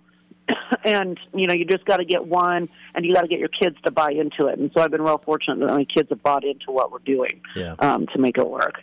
Where did you pick up the press from? Where did you watch and see that and say, yeah, that's what I want to do. That's how I want to model my coaching style after? Well, we did some in high school, and then when I started coaching on my own, I just really liked I liked the up tempo. I thought it was because we've never had a shot clock in Oregon, and so I just thought I thought it kept the game going. I thought it was more fun to play. I thought it envisioned, because I always like my kids to work really hard, so I like that part of it. But you got to believe in it if you're going to do it, because a lot of coaches don't have, they give up a couple layups and then they'll pull it off. But I stick with it, much to some of my assistant coaches don't like it and they're always yipping in my ear, but I'm like, oh, that's what we're doing. But then I tweaked it when I went to college, and because I used to run a straight man run and jump, and then I tweaked it when I went to college, and I got to be friends with Jerry Vanderboer, who was the Mount Hood coach at the time. And he goes, oh, you should try this one. And so now I have a different press that I run. And so that's like our primary press that I really enjoy doing. And so we don't give up quite as much on the backside, and we put more pressure on the front. But I've been doing that now for the past 7 years, and that's really what I like. When you coached for a year during the pandemic in Utah, did they have a shot clock over there? No. Okay. They didn't have a shot clock. Okay, I thought Oregon was the last one. Yeah, so I'm pretty sure we didn't. I'm trying to think if they had one of the 5. I was at the 3A level there. Yeah. I'm trying to think if they did, but I don't think so. But and that's part of it. Like my teams, I know when we go to it, we're not going to have a problem with it because we usually never hold the ball more than 15 seconds. But I like it. The only reason I like it is when you play some of those teams that like to pull it out and slow it down. Yeah. And then just keep it moving. Heather Seeley-Roberts joining us for just a few more questions here on the Joe Beaver Show. This is fascinating. Okay, let's talk about the Les Schwab Invitational from two standpoints. Coaching in it, playing in it, and then the experience of seeing some of the great teams. You got that win. The first win, right? And you beat Bishop Gorman. Oh, no, you lost to Bishop Gorman and then got the second win. So you go 2-1. What was that experience like to take your Lincoln squad to that tournament that had, I guess, just packed house at Liberty? Yeah, it was super fun. So we went 2-2, actually. We beat Tigard by 3, lost to Bishop Gorman. So we did make the highlight reel as they were dunking over us. So that was quite exciting. And then lost to Beaverton, which is tough, and then we ended up beating Central Catholic. It's like something you've heard about for years, and so for us to get invited was a real honor. The whole spectacle of the thing was because it was heightened because Bronny was there. LeBron James' son was there, and so they were on this whole different schedule than the rest of us. Like they got to come in through the back door. They had security guards, like massive men. And remember how you said I don't get intimidated? Yeah. Those massive men intimidated me. I just stayed back. Like you couldn't talk to them. They'd bat away like people coming to get autographs. Wherever their team went, there was like 10 cameras following them around. I mean, it was like that was like cool to just watch that whole show. And then the other part was really neat was watching Wesleyan, even though I want to be Wesleyan, but watching Wesleyan play Duncanville in that final game. I mean, it was cool to see the whole gym rally behind Wesleyan, and here they're playing the number 1 team in the nation, and they beat them. And just really, it was fun to see that atmosphere. And the other part I thought was really neat is that you bring a lot of people in that maybe aren't typical high school basketball fans. Yeah. And then they come, and then they are excited about the energy. It was just a big deal. We were super excited to be part of it. And even though we lost games, I mean, for us to get to go against Bishop Gorman was such a great experience. Some of those kids are going to be playing, college basketball, Division I basketball, and then our kids got to go against them. And it was just it was a well-run tournament. We had a great experience. Really liked it. Was Duncanville, did they look like a team? First of all, did Westland, was that a one-off, or could they be a team that could be as good as those teams for the rest of this year at that level? Well, they're interesting looking because they look so different. You know, so they beat Duncanville and they beat Bronny's team, Sierra Canyon. And everyone thought it was going to be Sierra Canyon versus Duncanville. So it kind of threw a wrench into it. And I don't know if the teams are overlooking them. Obviously, they have a very, very good player in Jackson Shellstad who's going to that other school down south. And then they've got a bunch of football players. They do have Adrian Mosley, who's a really good player who was in our league last year and transferred over there.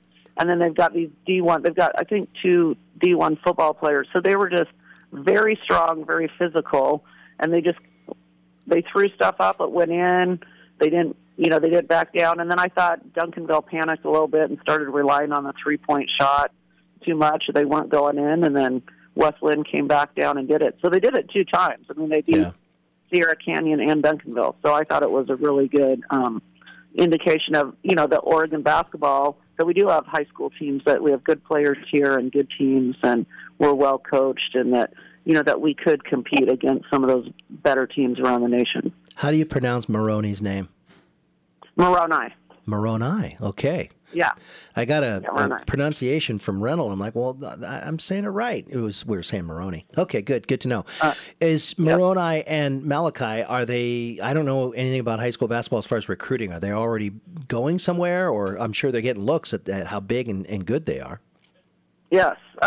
Yes, we wish Oregon State would look at them a little bit more. So they have, they're getting looks, and they have some offers from Southern Oregon and OIT, and then Eastern Arizona, which is a junior college, a pretty big junior college in Arizona. So they've gotten some looks, and then they're talking to quite a few coaches, but they haven't gotten D1 offers or anything like that. And I think, of course, I'm biased. I'm their mom, but I mean, they put up pretty good numbers. I think they're really good players. I think the transfer portal has had a lot to do with it as well. Sure. In the COVID year.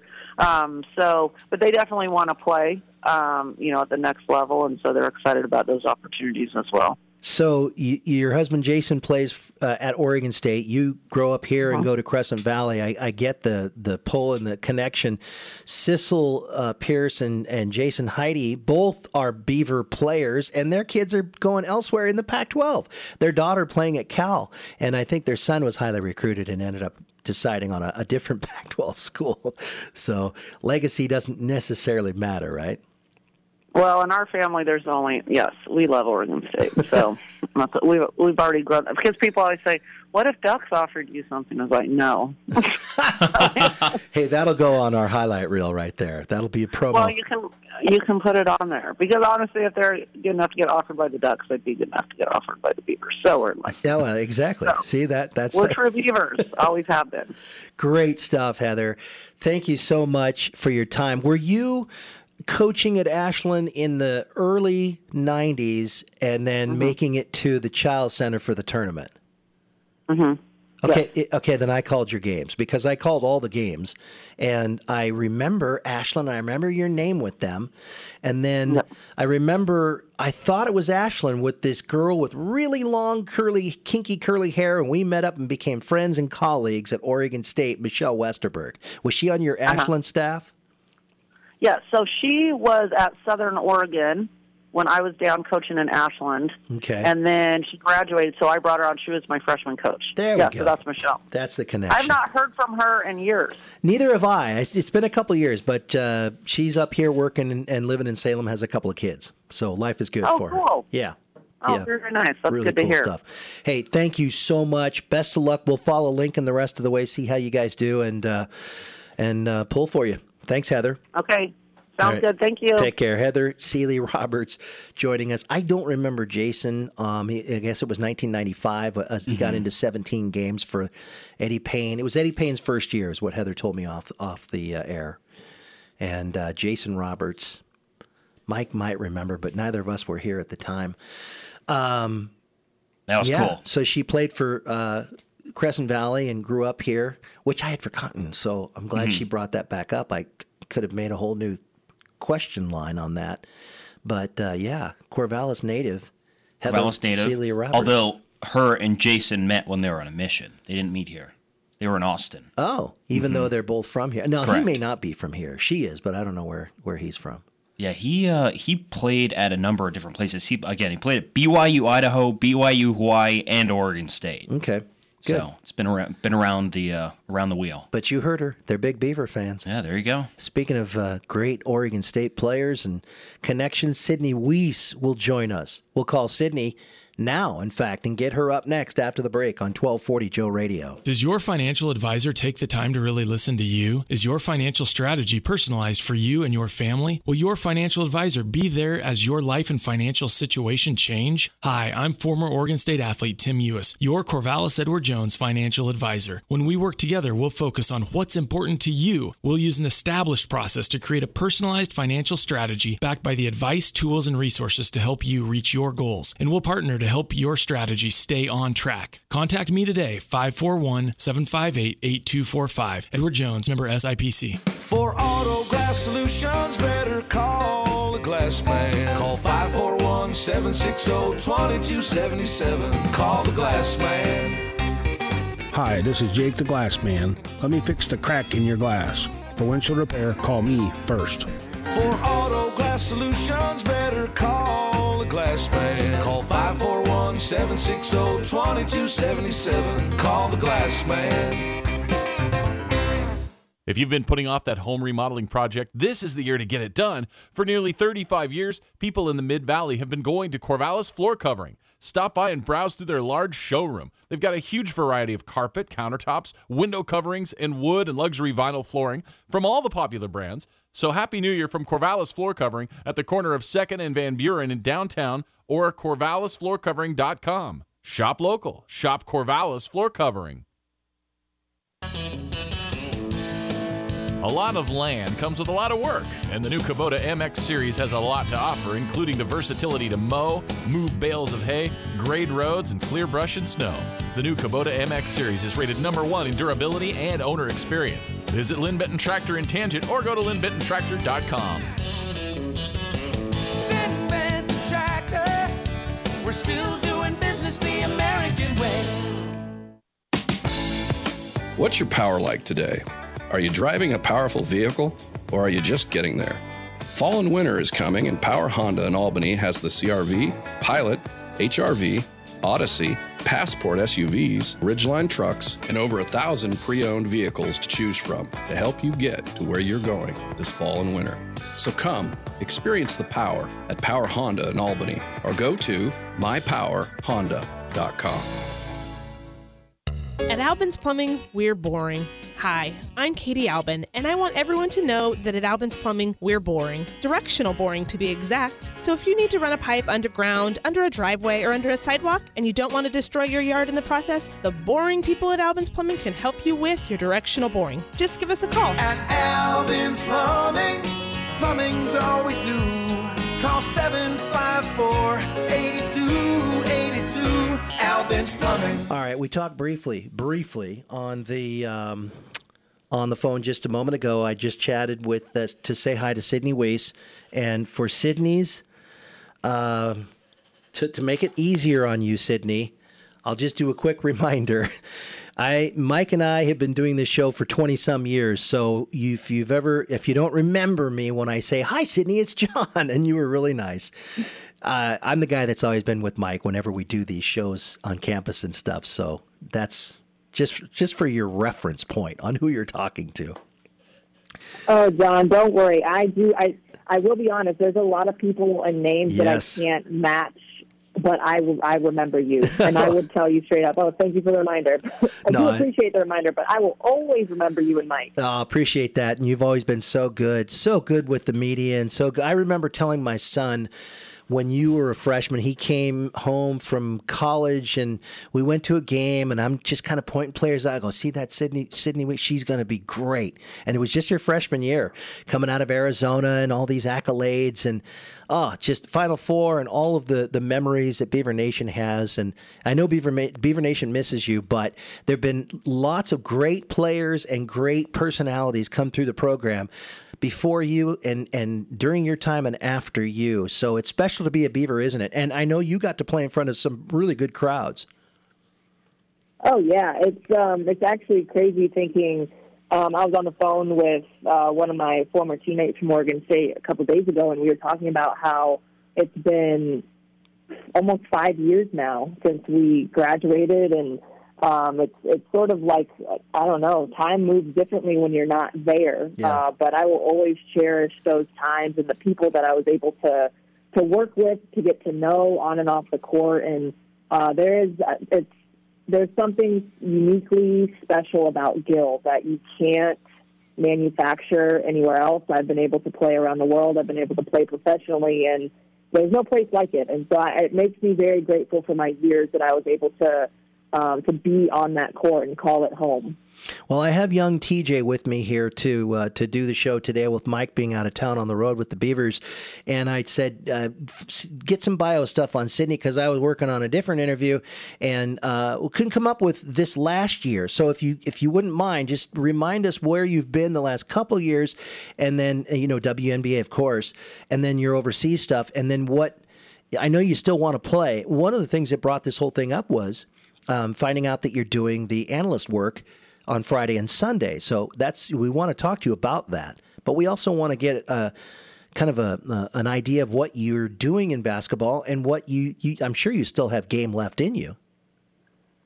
Yes. First of all, hi, TJ. Thank you for joining the show. Happy to be with both of you. So was drafted by LA in 2017, so I was with them for 4 seasons, and then was in DC in 2021, and then throughout those, in between the summer seasons, I would go overseas, and so I was able to go to Australia, Israel, Spain, and Italy throughout those years. And then while I was in Italy in March last year, I unfortunately tore my ACL, and so I've been back in Phoenix doing rehab training. I'm honestly very fortunate that this is one of my only major injuries that I've been able to go as long as I have without something like this. And it's been really unique and a blessing to have time to be home, to be present with friends, with family, to experience things that I haven't been able to in such a long time. And with that, because I've been rehabbing and training, and I do anticipate coming back and playing when the time is right. But I've been able to experience the coaching side of basketball. I've been an assistant coach at a prep school here in Phoenix, and then this weekend the commentating opportunity. And so it's been really awesome because you can't play forever, unfortunately. And so it's cool to have the chance to try these other avenues that I might be interested in when I'm done playing. Go ahead. Hey, Sydney, this is TJ here with John. Did the broadcasting aspect, did you seek that out, or did they seek you? I actually was up in Oregon visiting campus and visiting friends this summer, and my family and I have stayed in touch with Ann Schatz, and I connected with her to get lunch, and we were just talking and catching up, and out of nowhere, she was the one that brought up, "You're going to try commentating," and I said, "Excuse me, Ann," and she was the one that really encouraged it. And throughout the years, I've heard multiple people say that I should try it. It just hasn't, the timing has never worked out because of prioritizing playing. And so then when she brought it to the table, and she was very encouraging, and she talked about it, and it made me excited to try it. And because of this window of time to attempt new things like that, I got in touch. She got me the information for some people at the Pac-12, and I connected with them, and thankfully they had some opportunities where I could try this out. Is tomorrow your debut? It sure is. It sure is. So keep your expectations low, okay? Are you nervous? I actually am not. I feel I'm excited. It's been a cool week prepping and seeing what this side of everything is like. And obviously I'm new to the game, so it's sort of a whirlwind. And but at the same time, I've been very grateful to have people from the conference, those who are at the broadcast table. So Ann is going to be my partner this weekend, which is also really cool. And I'm very fortunate to also call the games in Arizona. Oregon State is for both of the games, which is helpful when it comes to preparation, since I'm very familiar with the ins and outs of the program. But it's been it's really cool to have this opportunity to prep, and it's made me more excited for it. But I've learned through this prepping process that there's only so much you can do until you're actually just sitting there and doing it. So I think I've just surrendered that there's going to be a learning curve, like you're learning under fire, basically. And so it'll be cool to just be in that moment when the time is here. Have you gotten around to maybe watching any broadcasters you really like in terms of color commentary to see, okay, this is the best way to structure when to talk, when not to talk, et cetera, stuff like that? I have paid attention to that a lot more as I've been watching game film, because normally when I watch games, I just pay attention to the game like normal people. But I think this week I've definitely paid more attention to the cadence of the analyst and the play-by-play. And I'm also, like I said, very fortunate that Ann has been calling our games, Oregon State's games, and many games in the conference for years. And so I tried to pay attention to her games specifically this weekend and her cadence with her partner, because each play-by-play person is different and each analyst has their own style. And I actually reached out to Mo Billings from UCLA because she's done a couple games in the conference, and I just asked her some tips, and she encouraged me and reminded me that I'm gonna be creating my own style as I go. And so I've tried not to get too wrapped up in, because each person is unique, sort of like when you play the game. But I think I've tried to pay more attention to Ann since she's my partner. So I just want to know what her style is and how to follow her lead in this regard. Well, I'll tell you what. You cannot start with a nicer human being. Ann Schatz, I've watched her since she was on Coin TV, well, when I lived in Portland. It's for almost 40 years. And we have her on the show quite often. She is one of the nicest people you will ever meet, and that will translate to working with her. There's no way, if you step on her, she's going to give you a crooked eye. There's no way. She's too nice of a human being. But and she'll help you along, absolutely. I can't wait. I think it's going to be great, and you're going to do great. I just feel it. And, less is more sometimes, and big plays, you let them breathe.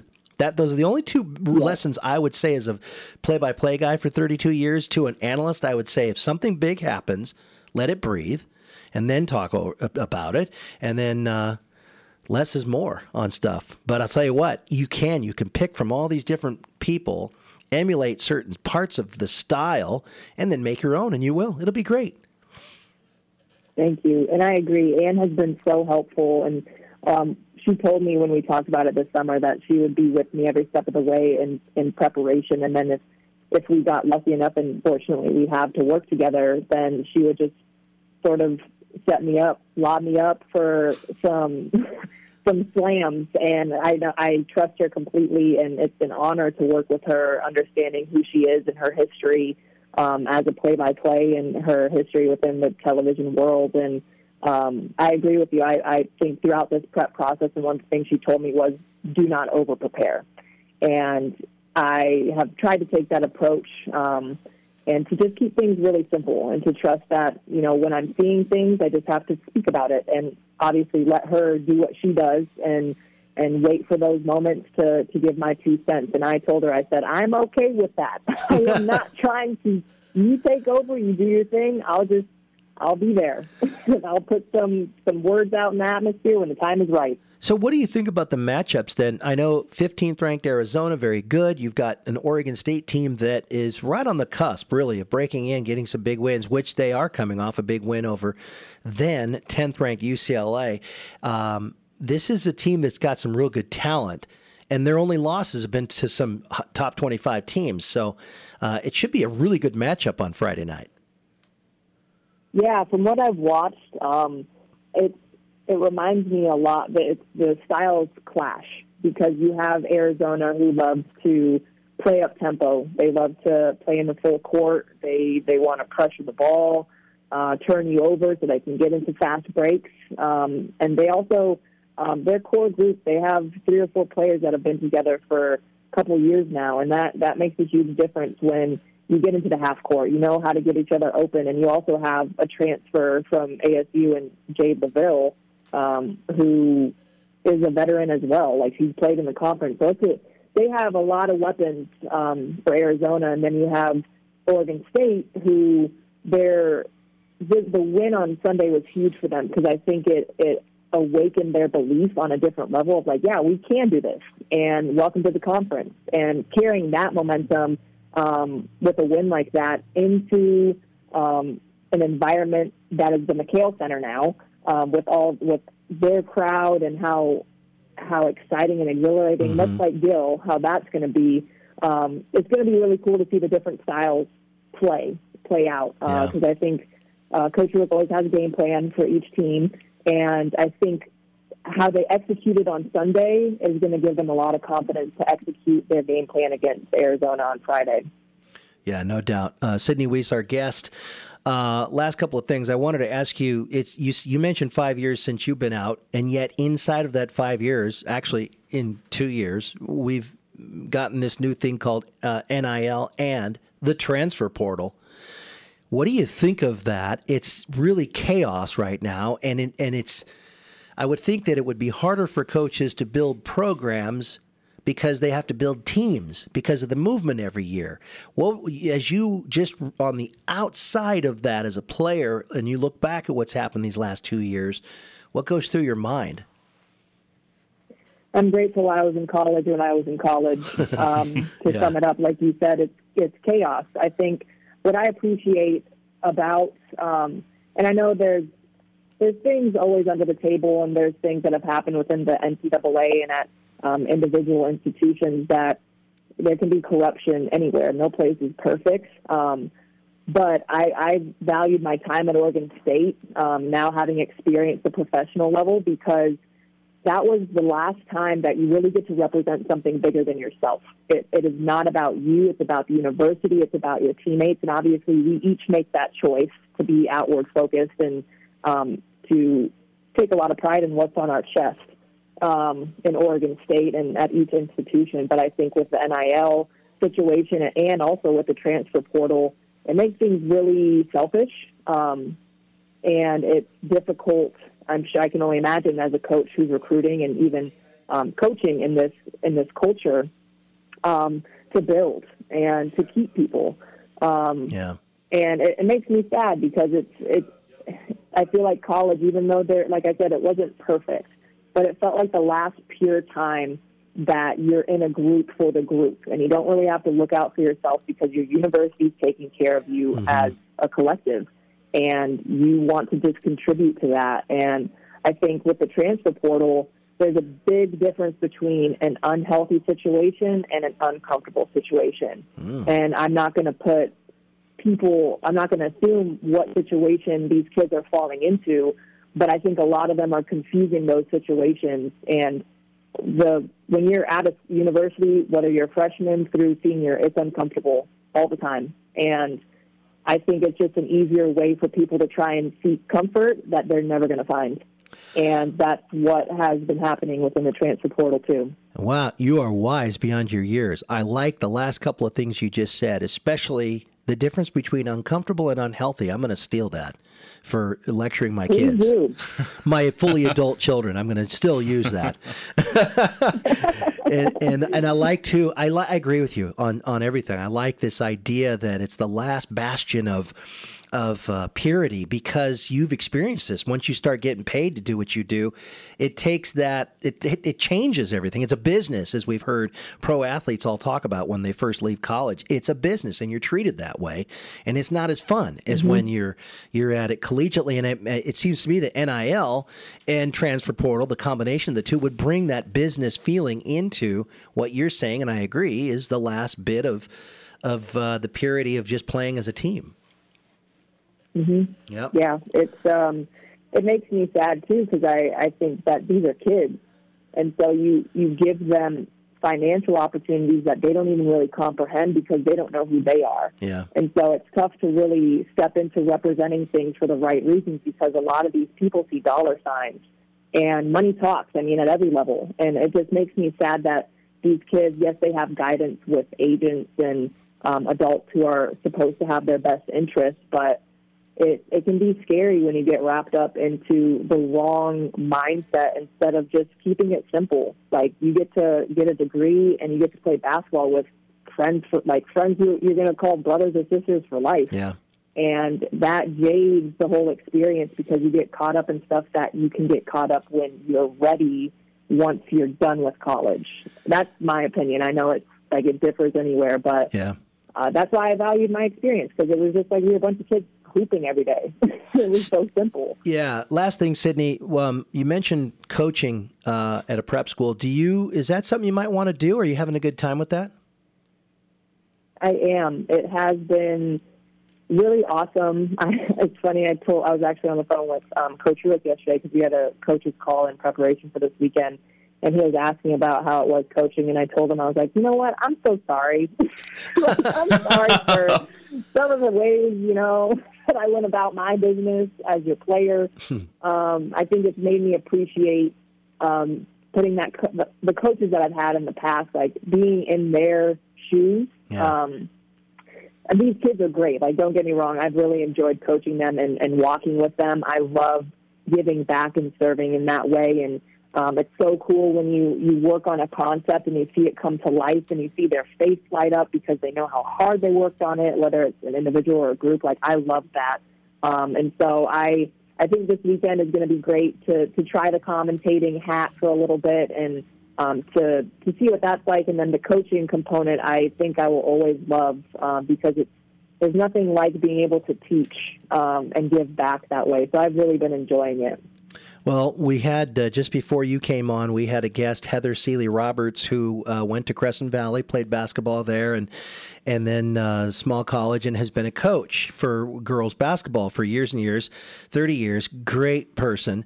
And she coaches boys basketball. And in Oregon, she coaches at the 6A, the highest level, and has her team completely turned around, Lincoln out of the PIL, and has been coaching boys basketball now for like 5 years. And it's not even... I mean, it's just amazing. She can coach both, loves it, and it's just basketball. So, a little inspiration there that there's a lot of doors you can open in the coaching ranks if you choose to go that direction. Yeah, that's an awesome story. I think it would be a cool dynamic to experience coaching boys. Now I've coached girls, and then you go to the different levels of high school, college, pro, and you hear stories like a Becky Hammond. Who have experienced the NBA, coming back to the WNBA, and it's really cool. Like, I think if you know how to connect with people and you know the game, that's why I love the idea of coaching and having been able to experience it now. It's really cool to put those things together. Sydney, thanks for your time. Best of luck. We'll be watching tomorrow night and on Sunday. Are you under contract? Or are you still going for the WNBA? Yeah, so it's free agency right now. I'm a free agent, and so we'll see as the weeks go on where I'll end up. And once you guys know that, then I'll know. Yeah. That's where we're at for WNBA. Yeah, that's how the pros work. Best of luck to you, Sydney. And Beaver Nation loves you and says hello to you collectively. And thanks for taking time out for us today. Thank you so much. It was great to be with you guys. As always, go Beavs, and we'll be in touch. All right, there you go. That's Sydney Wiese, former outstanding player for Oregon State, taking the team to the Final Four, and she was like that as a student athlete. She was always fun to talk to, mature beyond her years. As you brought up, I did like the sentence, the way she put it, even though I don't completely agree with her. Uncomfy versus unhealthy in terms of college. People view uncomfy as a reason to leave. While it's not pleasant, you can always work through it and eventually be successful. Unhealthy, I mean, you don't want to be there, right? Of course, and sometimes that line just gets blurred, and you don't know, and you go in the portal, and the portal closes, by the way, in 13 days, I believe. I think it's the 18th. And then the chaos ends, or does it open back up in May? But the thing is, if you think about it, for a school like Oregon State, school starts on Monday. Mm-hmm. So if you're not enrolled, you can't enroll at a semester school until the summer, and you can't the summer. Oh, I think you could come in during a quarter. But the same thing with quarter schools. You can't enroll, again, until the quarter. So it's just something to think about if you want to be there on time. That's mostly in the football perspective of things for spring football, but that's what it is. That's the deadline does loom. So I failed you. You did? I said to her, you couldn't find anything for the last year, and here you have it all written out. Oh. That's my bad. Okay. Well, I did put it over there. You I did. thought you saw it. I covered it up with my own notes. No, it's Sorry okay. about that. It's all right. Let's break, and we'll come back and wrap up the show for today here on the Joe Beaver Show. Wow, great guests. Lamar Hurd, Heather Seeley-Roberts, and then Sydney Wiese. I don't know how we're going to top that tomorrow, but we'll figure something out. Be right back. Weddings, anniversaries, holiday parties, corporate events, large or small, make them spectacular with Forks and Corks Catering. From delicious bites to signature cocktails, they'll ensure an experience that is a delight for you and your guests. With their fresh cuisine, artful presentation, and polished service, Forks and Corks always creates a spectacular symphony of sensory delight. View their menu and list of venues online. Forks and Corks Catering, events designed to delight. Catering to the Willamette Valley since 2011. Does your financial advisor take the time to really listen to you? Is your financial strategy personalized for you and your family? Will your financial advisor be there as your life and financial situation change? Hi, I'm former Oregon State athlete Tim Ewis, your Corvallis Edward Jones financial advisor. When we work together, we'll focus on what's important to you. We'll use an established process to create a personalized financial strategy backed by the advice, tools, and resources to help you reach your goals. And we'll partner to help your strategy stay on track. Contact me today, 541-758-8245. Edward Jones, member SIPC. At Albin's Plumbing, we're boring. Hi, I'm Katie Albin, and I want everyone to know that at Albin's Plumbing, we're boring. Directional boring, to be exact. So if you need to run a pipe underground, under a driveway, or under a sidewalk, and you don't want to destroy your yard in the process, the boring people at Albin's Plumbing can help you with your directional boring. Just give us a call. At Albin's Plumbing, plumbing's all we do. Call 754-8282, Albin's Plumbing. Ah, the RV life. Carefree living at its best. Find everything you need for worry-free RV living at Lassen RV Parts and Service. At Lassen RV, you can talk to experts who will see to it that you have the right solution for your RV. We carry everything right down to the special RV-approved 2-ply toilet paper. Lassen RV and Lassen RV Parts and Service, where friends send their friends. Just east of I-5 on Highway 20 in Albany and at lassenrv.com. Do you ever experience headaches, or how about back pain? Here at Hurd Chiropractic, we truly believe that everybody deserves to live a life without pain. Our doctors will get to the root of your condition and create a custom treatment plan to help you get back to living the best version of your life. Our patients often say how amazed they feel to live a life with less pain after they have experienced how effective chiropractic care is. Start on the journey of improved health by giving us a call today or visiting our website at Hurd.com. Hurd Chiropractic in Corvallis. We really can make a world of difference for you. If you feel you're overpaying on your taxes and you're not as profitable as you should be, you're not alone. At Tax and Wealth Management in Corvallis, they can help because that's what they do. They work with individuals and business owners to lower your taxes, increase your profit, and manage your cash flow. They provide bookkeeping and payroll services too. Give them a call at 541-753-4185. That's 753-4185.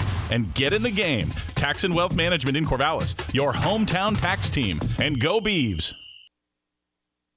Hey everyone, if you're looking for an appliance like a refrigerator or a freezer or dishwasher, cooking appliances, washers and dryers, or an appliance accessory, contact Kellenberger Appliance in Lebanon, the best place to buy appliances at 21 Main Street in Lebanon. They offer install and delivery on the product they sell like Whirlpool, Frigidaire, Maytag, Speed Queen. They even offer service on most major brands. Kellenberger Appliance at 21 Main Street in Lebanon and on the web at kellenbergers.com.